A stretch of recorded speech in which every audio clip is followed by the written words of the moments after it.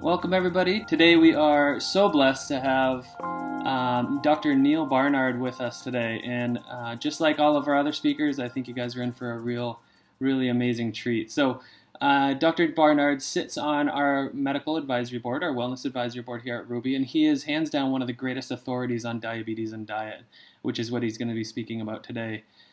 He's a champion and leader in the field of clinical research and policy related to health and nutrition. He's a leading expert in our cooking diabetes lesson in the wellness unit, for those of you who have not gotten to that point yet. So you'll see his voice throughout it with a number of quotes and also some small videos. Also, Dr. Neal Barnard is the president of Physicians Committee for Responsible Medicine, PCRM. You should definitely take a look at it. And an adjunct associate professor of medicine at the George Washington University School of Medicine. So he has led tons of clinical trials investigating the effects on diet and health. And as I said, he is just such an authority on the topic of diabetes and health and just general nutrition and health. He has authored dozens and dozens of scientific publications, and then also has well over a dozen books as well out there. I have had the pleasure of working with Neal on a number of events, and I absolutely love listening to him speak. So on that note, I will pass it on to Neal. We are so grateful to have him here. So give him a warm welcome, and Neal, over to you. To make sure that we're all on the same page, I'd like to start with talking about what diabetes is, and then I would like to present the research that we have been doing on this, and perhaps most importantly, talk about the cause of diabetes, so that when we're thinking about a dietary approach, we're not just trying to put a Band-Aid on diabetes, we're trying to directly attack the cause and see what we can do to reverse it. The good news is that food turns out to be more powerful than medications in many cases. All right, so let's start with what diabetes is. As you probably know, diabetes means there's too much sugar in the blood. Sugar is glucose, and glucose is not a bad thing. Glucose is a good thing. It's in the same way as gasoline powers the engine of your automobile, glucose powers your muscles, it powers your brain. Glucose is your fuel. The problem in diabetes is that the glucose isn't getting where it belongs. It's not getting into the muscles. It's staying outside in the blood, and it builds up, and we detect it on blood tests. You say a person has a high blood sugar. Instead, that sugar should be getting into their cells where it can do some good, okay? So insulin is the hormone that escorts glucose into the muscles, into the liver, into the fat cells. And insulin is made in the pancreas. And the pancreas is a long organ right behind your belly button in your abdomen.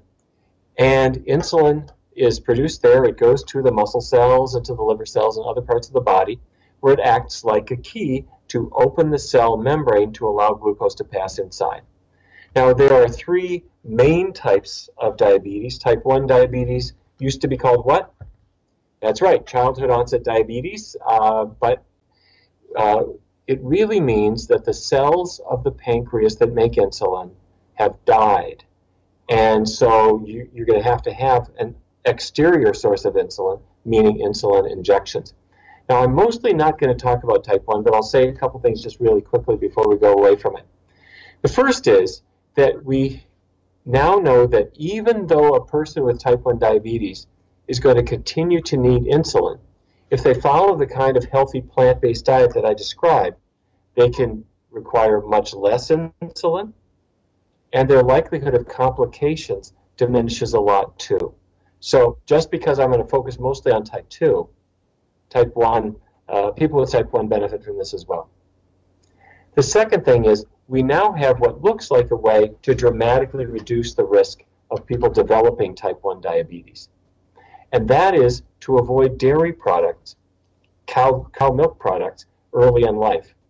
The reason I say that is research has shown very clearly that people with type 1 diabetes have antibodies in their bloodstream. Those antibodies are like little torpedoes. They're destroying the insulin-producing cells. That's what type 1 diabetes is. Well, what causes those antibodies to form? We believe it's animal protein, and the biggest suspect is cow's milk. It's not the only suspect. Viruses can play a role too. But substantial evidence says if kids are breastfed by mom and not drinking milk from another species, then those antibodies tend not to form, okay? So type 2 diabetes used to be called, what? Adult onset diabetes, that's right. And in this case, the cells of the body are resisting insulin, so the pancreas makes more insulin to try to make up for it, but it just ends up not being able to keep up.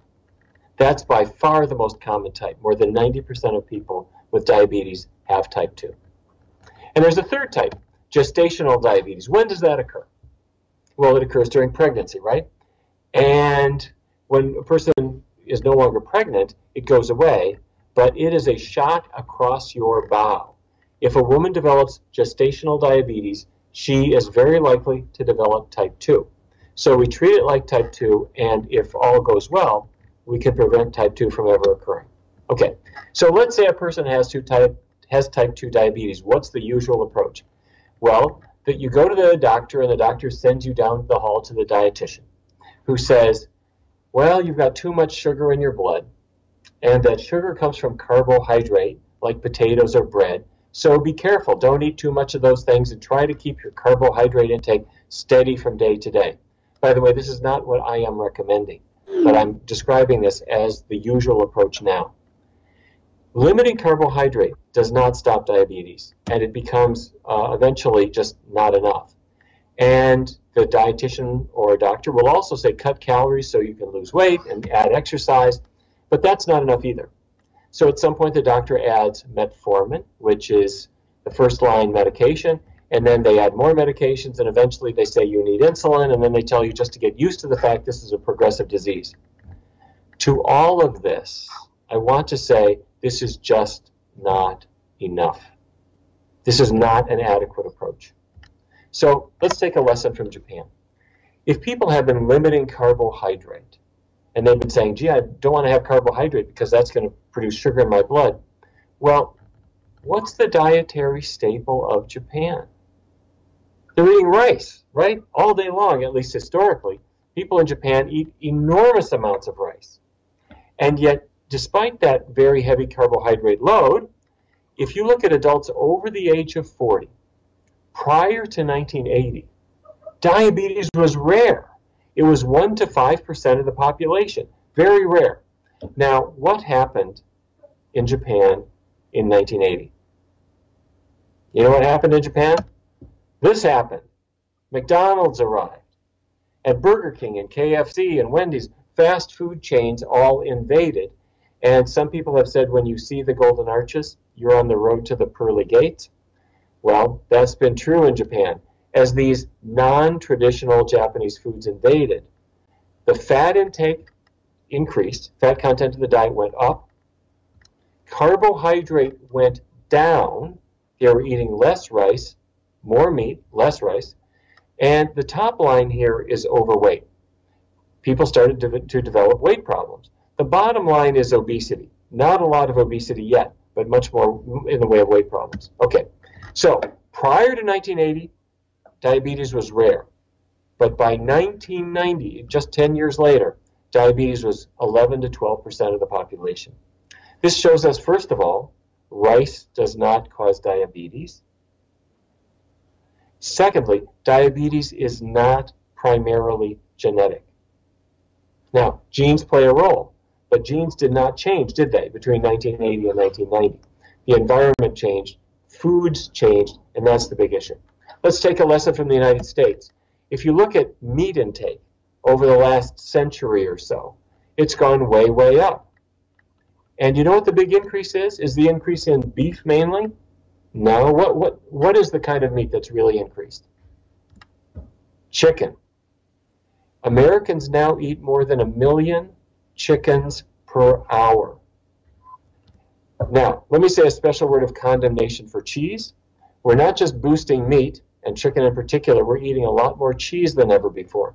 A century ago, back in 1909, the average American ate less than 4 pounds of cheese in a year. Well, starting in the 1960s and 70s, fast food chains brought in cheese as part of the sandwiches they were selling, burgers and so forth, and pizza came in and became quite a fad. And as you know, pizza is basically a delivery vehicle for cheese. So as of 2011, your average American was consuming just about 30 pounds more cheese compared with a century earlier. Sugar intake. Different kinds of sugar are going in different directions. But the thing to know is the red line at the top of this slide is all the sweeteners put together. And as you can see, that red line is going up. Americans are eating more sweetener.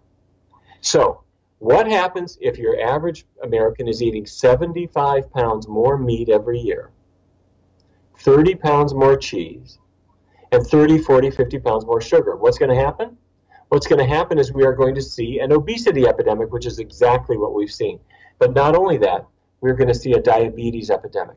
This is the U.S. map in 1994. The light-colored states had less than 4% of the population with diabetes. The darkest blue states down there, Louisiana and Mississippi, more than 6%. But that's 94. Look at 95 and 96 and 97 and 98 and 99 and 2000. Diabetes just came roaring in. And then in 2006, we needed new colors so we could track individual counties, but the map is still changing. Diabetes follows very rapidly when diets get worse and worse and worse. Now, who does better? Well, researchers have looked at different populations, and one that they have focused on especially is Seventh-day Adventists. Now, when I started my research career, I could not figure out why researchers are always putting Adventists under the microscope. Well, I figured it out. The reason is that Seventh-day Adventists are, by and large, non-smokers. They don't drink alcohol. They avoid caffeine, but some of them avoid meat, which the church says you're supposed to avoid meat. Some of them do that, and some of them do not. So it sets up a natural experiment of health-conscious people who vary in their diet habits. So in 2009, the American Diabetes Association published these data. They divided a group of Seventh-day Adventists into 5 diet groups, and they looked at their body mass index, their BMI. You know about BMI, right? What's a healthy BMI? Okay, under 25. If you're over 25, we're going to say that's overweight. Well, the red band on the left, these were non-vegetarians, typical meat-eating Adventists, and their BMI was not in a healthy range. It was 28.8. The next group, semi-vegetarians, they ate meat but only once a week or less. They were a little thinner. And then the pesco-vegetarians, who are they? Well, pesco is fish, right? So they don't eat any meat other than fish. They're a little slimmer. And then the lacto-ovo-vegetarians, lacto meaning milk, right? Ovo meaning eggs. So they're not eating any meat, but they're having milk and eggs. They're a little slimmer. And that group out on the right, vegans. A vegan is not a person from the planet Vegas. Vegan diet just means no animal products, and that happens to be the only group where people, on average, are in the slim and healthy range. But the reason the American Diabetes Association published these data was because of what you're seeing now. Diabetes prevalence. Very common in meat eaters, very rare in vegans, and the closer you get to having the animal products off your plate, the lower the likelihood you'll develop diabetes. So my research team said, all right, how about if we try this vegan diet?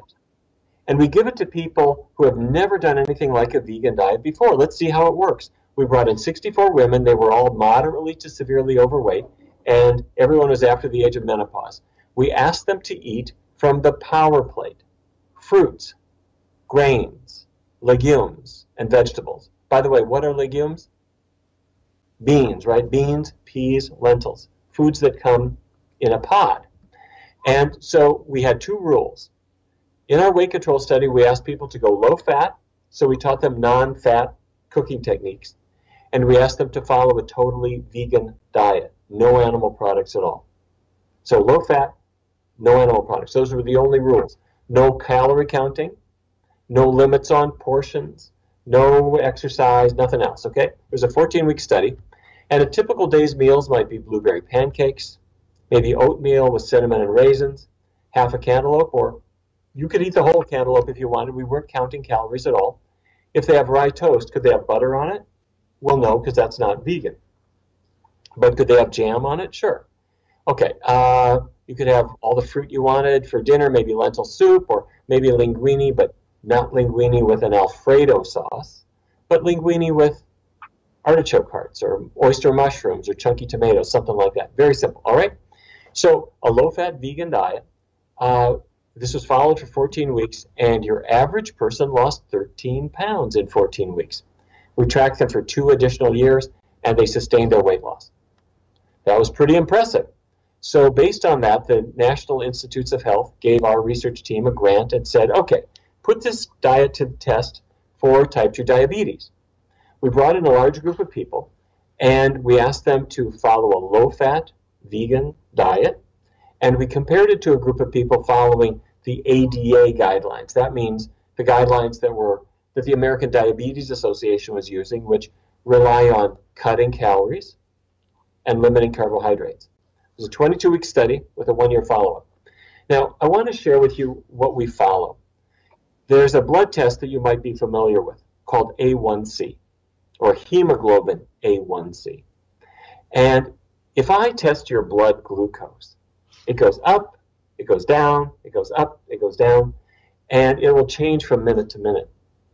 But hemoglobin A1C is a measure of your blood sugar that stays fairly constant over about a 3-month period. For a person with diabetes, it ought to be below 7, and our people were not below 7. They were, at the beginning, they were around 8. Now the red line here are the people on the ADA diet, and as you can see, they had a nice drop of about 0.6. The blue line are people on the vegan diet, and they had a little bit better reduction of about 0.1 points. Those are both good. However, I have to tell you that there's a big confounder on this slide. A lot of the people in the study needed to change their medicines. They were improving, so they got away from their medicines, and that is a confounder. So I want to show you this slide, but I'm going to modify it.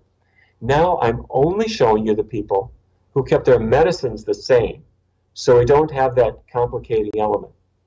And as you can see here, the red line is the people on the ADA diet. They had a drop of 0.4 points on their A1C. That means they're in better glucose control. That's good. But the blue line is the vegan group. They had a drop of more than 1.2 absolute percentage points. That is huge. That's better than any oral diabetes medication. So that really made history in the world of diabetes. And are you familiar with bad cholesterol, LDL cholesterol?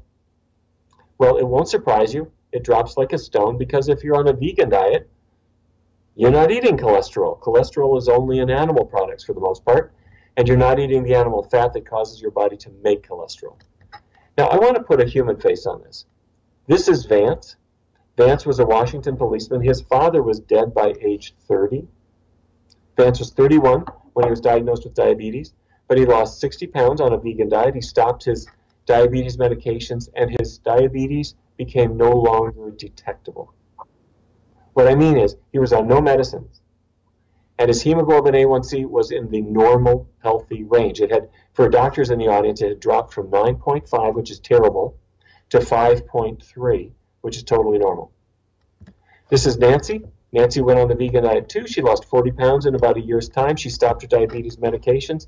Her A1C improved dramatically, and her arthritis improved as well. And if you're interested in that, many people with arthritis find that they do better when they get the animal products off their plate, especially dairy. But her hemoglobin A1C was 8.3 to start. It dropped to 6.8. Now that's not perfect, but it's a lot better than where she had been before. And to be able to do that while stopping her medications is remarkable. Okay, this is my most important slide. I want you to make sure that you pay attention to this because I'm going to now show you the cause of type 2 diabetes. Okay, you see on the upper left there, you see the glucose molecules there. That glucose is supposed to get inside this cell. This blue blob is a muscle cell, and muscle cells are powered by glucose. But that glucose can't get in the cell, not without the help of insulin. And insulin is like a key. It attaches to that receptors, those little red receptors, and just like a key in a lock, it causes a mechanism to go, and that signals the glucose to pass in through those little purple channels. You with me? So the glucose, the insulin key causes a mechanism to allow glucose inside. Here's the problem. You see those yellow blobs inside the cell. Those are yellow fat droplets. They're microscopic. You can't see them with your eye. They're inside the cell. But I can detect them with MR spectroscopy. And it's now clear that the more fat you have building up inside your cells, the more you're interfering with insulin's action. Now, fat in your cells. Doctors hate words like fat. It has only one syllable. So we are going to refer to it as intramyocellular lipid. All that means is fat inside a muscle cell. Think of it. If I get home from work and I have my key in my door lock, but it doesn't open, well, what's the matter? I look inside the lock. While I was gone, the neighbor kids came over, and as a joke, they put chewing gum in my lock. So now it doesn't work. Well, you don't have chewing gum in your cells, but you do have fat building up inside your cells. Chicken fat, beef fat, cheese fat, even olive oil and fryer grease is building up in your cell, and that stops insulin from being able to do its job. Okay? All right, now I'd like to talk to you about your car insurance. When I look out my window, right over there, I see Geico's national headquarters. Geico, as you know, is a major car insurance company, and they have 2,500 people working there. They're self-insured, and back in 2007, I was talking with the health director at Geico, and she said, wouldn't it be great if everybody at Geico was on a low-fat vegan diet? We would save a ton of money. Well, we decided to do just that. We presented a program at Geico that included two things. The first is healthy vegan food in the cafeteria. The second was a weekly class where anybody who wanted to go vegan would get some support and instruction and cooking lessons right there at work at lunchtime. Now, I want to tell you that there were a few missteps along the way. The chef in the food service was a little bit new to what a vegan diet actually meant. You get this? Anyway. It took people a little while to figure out that a vegan burger should not be topped with bacon and cheese already. Anyway, we used as a comparison site another Geico facility, this one in Fredericksburg, Virginia. And those people were at 220 pounds to start, and because they got no program, they were still 220 pounds when the study was over. But the people here lost weight very nicely, about 11 pounds between November and December in 2007. Here are Hillary and Bruce. They participated in the program. Bruce sent me these pictures from them before, and there they are after. Catch that. Hillary's lost 85 pounds. Bruce has lost 100 pounds. It really works wonderfully. So, the power plate, that's the way to eat. Fruits, grains, legumes, vegetables. Don't obsess so much about how much you're eating. Do not worry about carbs. If you're eating healthy carbohydrate foods, healthy whole grains, healthy beans, healthy starchy vegetables, you can be like all the other populations like Japan and China and others that have eaten high diets that are rich in healthy carbohydrates. They don't gain weight. They're very slim, all right? So power plate is what we encourage people to eat. We sent this to the U.S. government.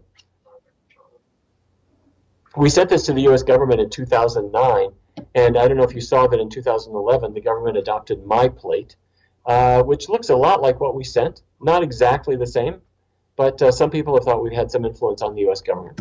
Okay, the last thing I'd like to talk about, and then maybe we can switch to questions, is how we present this to patients. Because some of you are involved in either coaching people or you're physicians or dietitians. The first thing to remember is that protein is not an issue on a plant-based diet. It'll be a question that comes up all the time, but beans, vegetables, and grains provide more than enough protein. Protein is never an issue. Calcium is an issue, but it's an easy one. Eat green leafy vegetables and beans, you'll get plenty of calcium. Vitamin B12 is something you need for healthy nerves and healthy blood, but B12 is not made by either animals or plants. It's made by bacteria. Now, there are bacteria in the gut of a cow, and that produces B12 that gets into meat, and some people can absorb that B12 and some cannot. But if you're on a healthy vegan diet, which I recommend, you should be taking a B12 supplement. It's in every multiple vitamin you ever took, and it's also easy to find at any health food store. The amount you need is only 2.4 micrograms per day. All the supplements have more than that. It's not a problem, but you don't want to miss it. Okay, so there are many advantages of a plant-based approach. It clearly reduces blood sugar and A1C. It causes easy weight loss. It knocks cholesterol down. You don't have to limit calories. You don't worry about portions. You don't worry about carbs. You don't count. You don't measure anything. Very, very easy. When we present this, we don't do it individually. We work as a group. So if somebody comes in with diabetes, we say, why don't you come in on Wednesdays? Every Wednesday at 6 o'clock, we have a group session. We'd like to have you join. It's free, and they come and we say, bring your family or bring your spouse or bring your girlfriend or boyfriend. And then we tell them about how a vegan diet works, and they get pumped up about it. And we say, would you like to then give it a try and maybe test drive a vegan diet? And the answer is going to be yes in most cases. So then you refer them to a weekly session where you say for the next 3 weeks, 4 weeks, 20 weeks, whatever you choose, you're going to get a chance to do it. Have them be in a group of 15 to 20 people. If it's too few, if it's like 5 or 6, they feel like they're under the microscope. If it's more than 20, they're going to get lost. So 15 to 20 is a good number. And we use a listserv so that people can share recipes and their experiences between groups. We give them these keys to success. We ask them to not worry about the long term, just focus on the short term. And we say, don't set a foot wrong. Don't even think about a slip. We're in this group because we are going to try a vegan diet. That's what we're here for. If they don't want to try it, they're not in the group. And we ask them to attend every session. And when they do that, we're going to go around the room, and one by one, they're going to share their successes. They'll share their questions and challenges. And then the group works together to solve them. They get very engaged in it. They support each other. And every week when they come in, they get on the scale in a private place. Nobody's looking over their shoulder. But they want to know if they're losing weight week by week. And we always say, if you have a problem, give us a call. We'll help you solve it. Now, when we do the weekly groups, here's how we do them, and here's how you can do them. We start out, each group is just an hour. We start out going around the room, and each person discusses their successes and challenges, as I mentioned. Then we'll give them about 15 minutes of some kind of instruction, which could be a live talk or a video or maybe a little cooking demonstration. We'll show simple cooking techniques. We'll also show some products. If they've never tasted almond milk, well, we'll bring it, and we'll pass around little cups, and they can test it out. We show them other things that they can buy. And at least one point in the group, we're going to go to a grocery store. And we ask them to walk around in groups of 5 or 6, not with their grocery carts that are going to clog up the aisle, but just walk around, and you show them what to favor in the produce aisle, what to favor in the bean aisle, what to favor in the aisle where they can get veggie dogs and that kind of thing. It's a real eye-opener for them. Now, we have a curriculum that you can use if you'd like. If you go to our website, pcrm.org, you'll see a tab that says For Physicians. There is a curriculum that includes videos that you can stream live, or if you want a DVD, that's available for purchase. But the curriculum is free. Put it to work in your practice, okay? So when people begin a healthy diet, what I always say to them is, don't change your diet today. You're not ready. Take a little time and get ready for it, okay? So first, just check out the possibilities. What I mean by that is you need to think of a breakfast that you would like to eat that has no animal products. You need to think about a lunch and a dinner and a snack. So I give them this kind of a page. And I give them an 8.5 by 11 piece of paper. And I say, go home and think of breakfast, lunches, dinners, and snacks that have no animal products that you actually like. Experiment. Try some things. And I'll say, here are some recipes to try, or here's some food ideas like oatmeal with cinnamon and raisins, blueberry pancakes, cold cereal with almond milk, maybe tofu scrambler, simple things. Then the same with lunch and dinner. We give them some ideas, a vegetable chili, a stir fry, a bean and vegetable burrito, veggie pizza, simple things. And what if they're going out to eat? Here are some ideas at an Italian restaurant, maybe a pasta e fagioli or minestrone soup, spaghetti marinara. If you're at a Mexican restaurant, beans and rice, veggie fajitas, bean burritos. Chinese restaurants, rice, vegetables, tofu dishes. You're just thinking through with them places they might eat, things they might have at home. If they're at a Japanese restaurant, they can have rice dishes, edamame, veggie sushi, all kinds of salads. What if they're at a submarine sandwich place? Have the veggie delight. Skip the meat and cheese. Have the lettuce and tomato and onions and olives and cucumbers and spinach and red wine vinegar, and they'll toast it for you. Now, Taco Bell is not necessarily the pinnacle of culinary art, but they'll make you a bean burrito. Hold the cheese. Turns out to be vegan, okay? So after a week, they come back. The patient said, I'm ready. I found vegan things that I can eat at every meal. Now we're going to do a test drive. I say 3 weeks, but it can be 4, it can be 8, it can be whatever you want. And so tomorrow morning, the patients know they're going to do it all vegan all the time. They're not going to try. They're not going to do their best. They are going to do it 100%. And if they want as an option to use transitional foods like veggie sausage instead of meat sausage, they can use those too. We got lots of resources for you. These are some of my books on diabetes, on weight loss, a recipe book, and my new book on power foods for the brain, which deals with preventing Alzheimer's disease. But there are many, many other good books by people like Colin Campbell, Dean Ornish, John McDougall, Caldwell Esselstyn and Rip Esselstyn, John Robbins, and many, many others. We have a free online program that is for individuals from everyday life, but a lot of doctors and dietitians use it for their patients. You go to pcrm.org, put in your email address, and every day you get an email from Alicia Silverstone or some other celebrity who says, here are some menus and recipes and cooking videos. We have a free app. The Kickstart program is free. It's in English, Spanish, Mandarin. We also have one for people from India and a new Japanese program. So it's all at pcrm.org. For any caregivers in the audience right now, I want to mention to you about the International Conference on Diabetes. It's coming up here in Washington, July 18th and 19th. Right when Washington is at its most sweltering, I want you to come join us. You'll enjoy it. Finally, the PCRM clinic is opening this fall.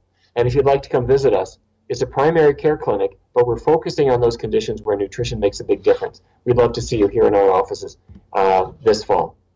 So that's all I've got, and I'd be glad to open it up for discussion. Thank you for listening to my presentation. All right. Okay. So the first question says, does coconut oil have negative effects, like increasing insulin resistance, as other saturated fats do? So far as we know, the answer is yes. Now, some people say, well, saturated fats are bad, and they are bad, but they want to make an exception for coconut oil. They will say, well, it's different. It has health benefits. From my read of the literature, we don't yet have enough knowledge to know that that's the case. So I think it's useful to err on the side of caution and treat coconut oil just like every other saturated fat. Okay, the next question, does weight loss play a significant role in the prevention and treatment of type 2 diabetes? Yes, type 2. It sure does. But keep in mind, weight comes from what we eat. So if we are eating in a healthy way, it's the foods that can cause the diabetes, and it's the foods, healthy foods, will help us to reverse it. And for many people, their diabetes gets better even before they're losing a lot of weight. So what I'm trying to say is that healthy foods will cause weight loss, partly as a result of that weight loss, but partly as a result of the foods themselves. A healthy plant-based diet causes diabetes to improve. Okay, I've got hypoglycemia and a sweet tooth. What's the best sweetener to use? Is agave okay, or is it stevia? Dates? You can really use any of these. I would encourage you to use the glycemic index, which is a healthy tool devised in 1981 by Dr. David Jenkins, and it simply separates those foods that cause your blood sugar to rise really quickly from those that cause it to rise more gently. So as an example, white bread causes a pretty rapid spike in blood sugar. Rye bread is more gentle on your blood sugar, or pumpernickel even more so. So those are better choices for you. Instead of white baking potatoes, you might have sweet potatoes. It's more gentle on your blood sugar. If you're favoring those foods, you'll discover your hypoglycemia is likely to get a lot better. And frankly, any of the sweeteners that you mentioned are perfectly fine, including dates, and fruit sugar seem to be okay. All right. In the case of diabetes, since fat gums up the cells, what is more harmful, sugar or fat? Well, neither one is exactly health food. But our goal here, if we want to reverse diabetes, is to get the fat out of the cells. So we use a vegan diet because a vegan diet has no animal fat. It has an extra benefit. It has no animal protein. And animal protein tends to be harder on the kidneys compared to plant protein. So you don't want to eat animal products if you got diabetes. We go a step further. We keep oils really, really low. So you don't take that bottle of olive oil and go glug, glug, glug, glug, glug, glug all over your salad. Don't do that. We want to use non-oil cooking techniques and non-oil products. This is not a zero-fat diet, though, because vegetables and beans and even fruits have traces of natural oils in the food, and that's what the body really needs. Now, sugar is a little bit of a whipping boy. By that I mean table sugar is not really healthy, but it is blamed for all kinds of things when people should actually be blaming something else. Carbohydrates, including sugar, have only 4 calories per gram. Fats have 9 calories per gram. And I think sometimes people focus on sugar when they should be focusing on meat and cheese, the really problem foods. And I think that sugar is sometimes a whipping boy. People are blaming it because they don't want to face these more serious problems. Okay, so get away from meat, get away from cheese, and then third up, it's a good idea to get away from sugar too, or limit it. If it's natural fruit sugars, don't worry about them. That's your body is designed for that. Okay? Can you please explain how fats and proteins can both influence insulin and why plant carbs are helpful? Okay, great question. As I mentioned in my diagram, fat gets into the muscle cells, and when it's in there, it gums up insulin's ability to allow sugar to get in the cell. The more fat builds up, the harder time sugar has to get in the cell. When you get the fat out of your diet, the fat drains out of the muscle cells, and the sugar can now get in. Now, protein is an interesting thing.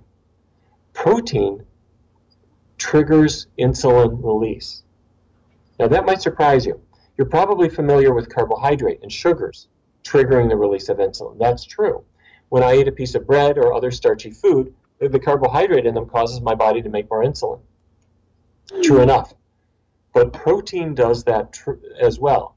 And Atkins enthusiasts have sometimes said, well, or you'll hear people say, following other kinds of fad diets, they'll say, don't eat carbohydrates. Carbohydrates cause insulin release. Well, so does protein. And in fact, if you're eating fish or chicken or beef or eggs, they cause quite a significant release of insulin in your blood. All right. So getting away from carbs is not magic. You should actually be eating more carbs than you are now, probably. All right. Can you please explain? Oh, I'm sorry. I tackled that one. I have heard that Alzheimer's is being considered another form of diabetes. Your thoughts? I wrote a book called Power Foods for the Brain that I might suggest you take a look at, because what we found is that researchers looking at Alzheimer's disease showed that the very same foods that seem to cause diabetes, I'm talking about fatty foods, particularly foods high in saturated fat, those same diets also are associated with Alzheimer's disease. If you got a diet high in saturated fat, you're set up for diabetes, you're also set up for Alzheimer's. And researchers have also shown that people who have diabetes have about double the risk of Alzheimer's compared to other people. What we think is going on is that the high levels of sugar in the blood, which is the hallmark of diabetes, that might actually be damaging the brain over time. But it could also be that as diabetes attacks the blood vessels, that's hurting the brain too, just like it hurts the heart and hurts the kidneys. But once again, the key is really think about those bad fats. It's gumming up the cells causing diabetes, but saturated fat, bacon grease, chicken fat, that saturated fat increases the risk of diabetes. In the Chicago Health and Aging Project, about 6,000 people were studied, and those who ate the most saturated fat had about 3 times the risk of diabetes compared to other people. And let me just mention, you might have seen some news reports lately trying to say saturated fat isn't as bad as you thought. Have you seen those news reports? These are people saying, when we run the statistics again, it doesn't look so bad. What they're talking about is a statistical technique called meta-analysis, where you combine all the studies together in a big pot, and you try to see what statistics come out from them. Now, that's a useful method in certain ways, and we do meta-analyses here too at the Physicians Committee. But what you have to understand is that when you do that approach, you're taking good studies, throwing them in your statistical pot, and you're taking bad studies and throwing them in too. And what you get as a result is sort of this average effect of the best and the worst, and real effects can be made to disappear. So saturated fat, bacon grease, cheese fat is every bit as bad as we thought it was. It's bad for your heart. It's bad for your brain. Okay, because type 1 diabetes is an autoimmune disease, can you relate diet changes to other autoimmune disorders? Yes. Rheumatoid arthritis is a classic example. Your body is making antibodies to something, and those antibodies are little protein torpedoes that are trying to attack bacteria or viruses. That's what they're for. But instead, what they're doing is they're attacking the lining of your joints, and that's arthritis. Well, what is triggering the antibodies to form? It's some kind of foreign protein in your body. And the most common culprit is dairy protein. Get away from dairy and see if your autoimmune condition doesn't get better. It's not the only one. For somebody else, it might be egg protein, might be meat protein, or it could even be something like citrus fruits or tomatoes or maybe eggplant or something like that. And in my book, Foods That Fight Pain, I talk about this approach for trying to tackle autoimmune conditions. All right, can foot nerve damage caused by type 2 diabetes be reversed with diet and exercise? In the study that we did 10 years ago for the National Institutes of Health, I had one man who had had diabetes for 19 years, had terrible pain in his feet. This is neuropathy. The nerves are being attacked by the disease. After about 4 or 5 months on a vegan diet, his neuropathy completely went away. And I was stunned by that because I'd never seen that before. So we began doing a study just on neuropathy. And the study is ongoing. So I can't give you the final results. But I can tell you that for a great many people following a low-fat vegan diet, even without adding exercise, they do seem to see major improvements in their neuropathy. And frankly, we don't have anything else. There are medications for neuropathy, and they are extremely weak and very unsatisfactory. So if somebody has diabetes, I would not give them any other diet. Low-fat, vegan diet. That will probably help with their neuropathy. It will help protect their eyes. You know it's going to protect your heart.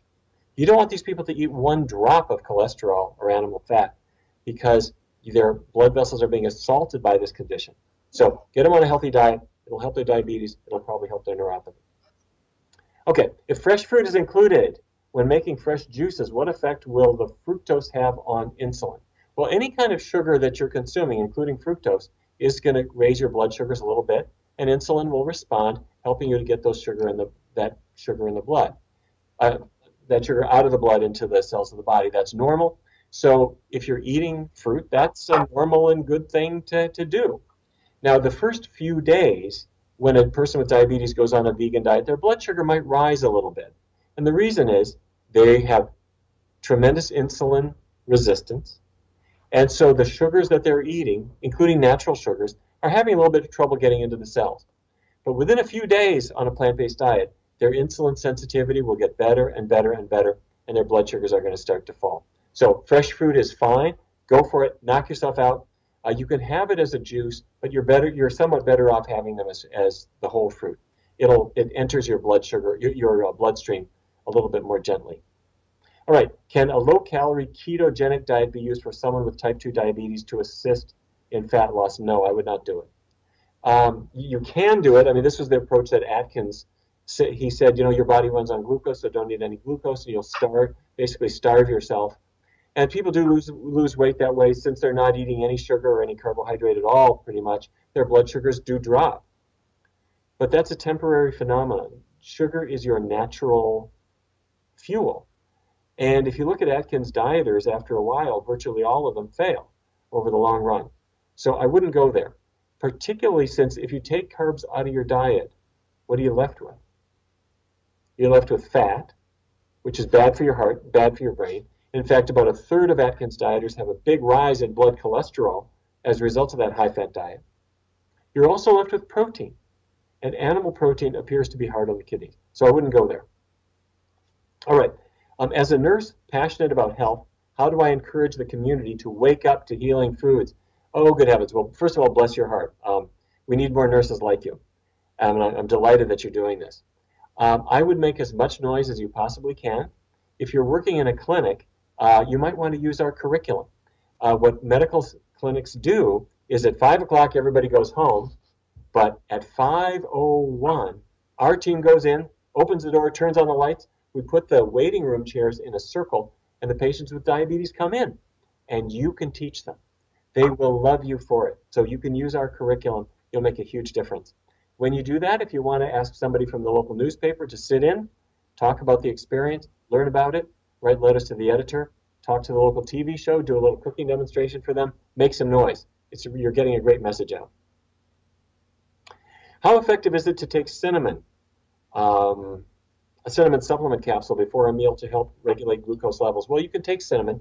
It doesn't have to be a capsule. It can be cinnamon from the spice rack, and about a half a teaspoon does seem to, in controlled studies, does lower blood sugar a little bit.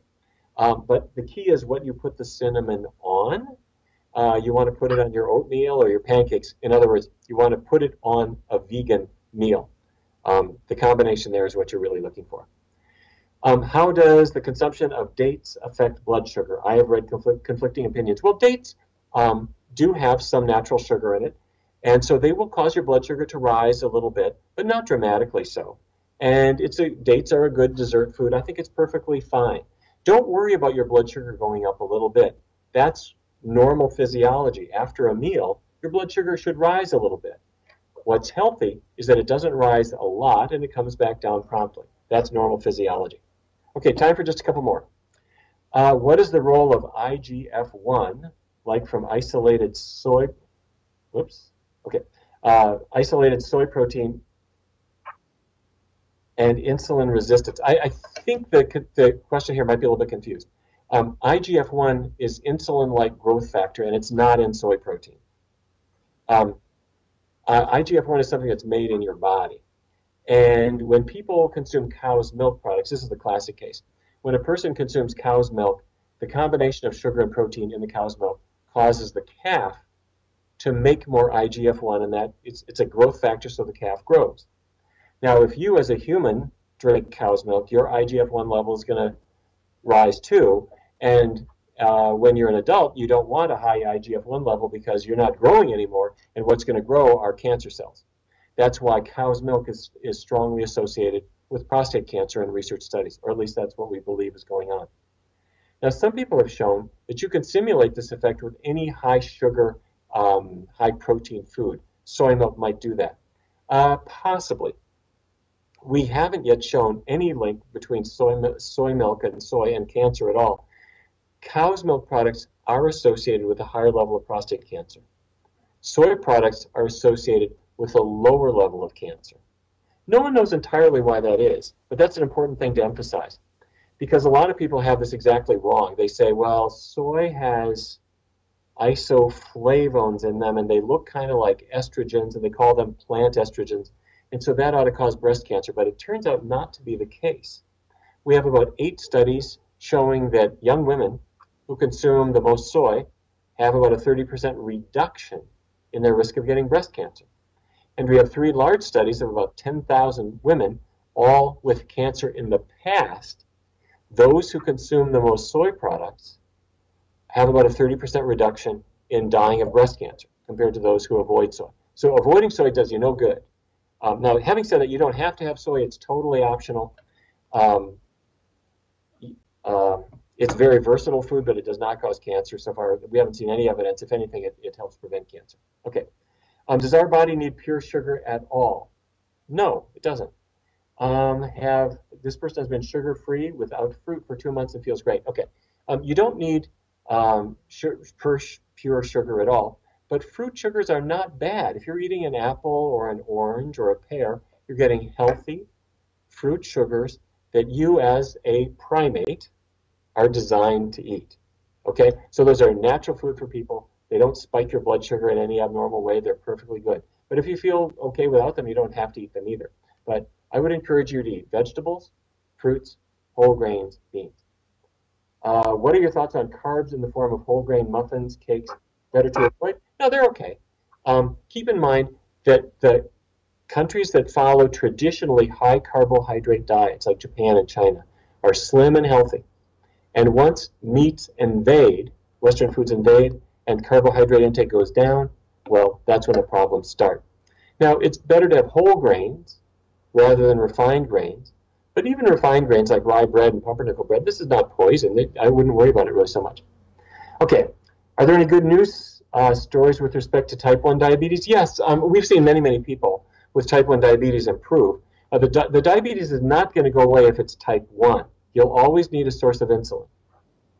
But what you can do is using a low-fat vegan diet, your need for insulin will diminish, and your likelihood of ever having complications, like eye problems or kidney problems or heart problems, diminishes dramatically as well. Okay, I see it's about just 2 minutes before the top of the hour. How about if I take 1 or 2 more quick questions? Okay, what do you think of the commercial vegan dairy substitutes like vegan butter, vegan cheeses, and mayo? I think used in small amounts, you're probably okay with them, but most of the vegan cheeses are kind of like glue.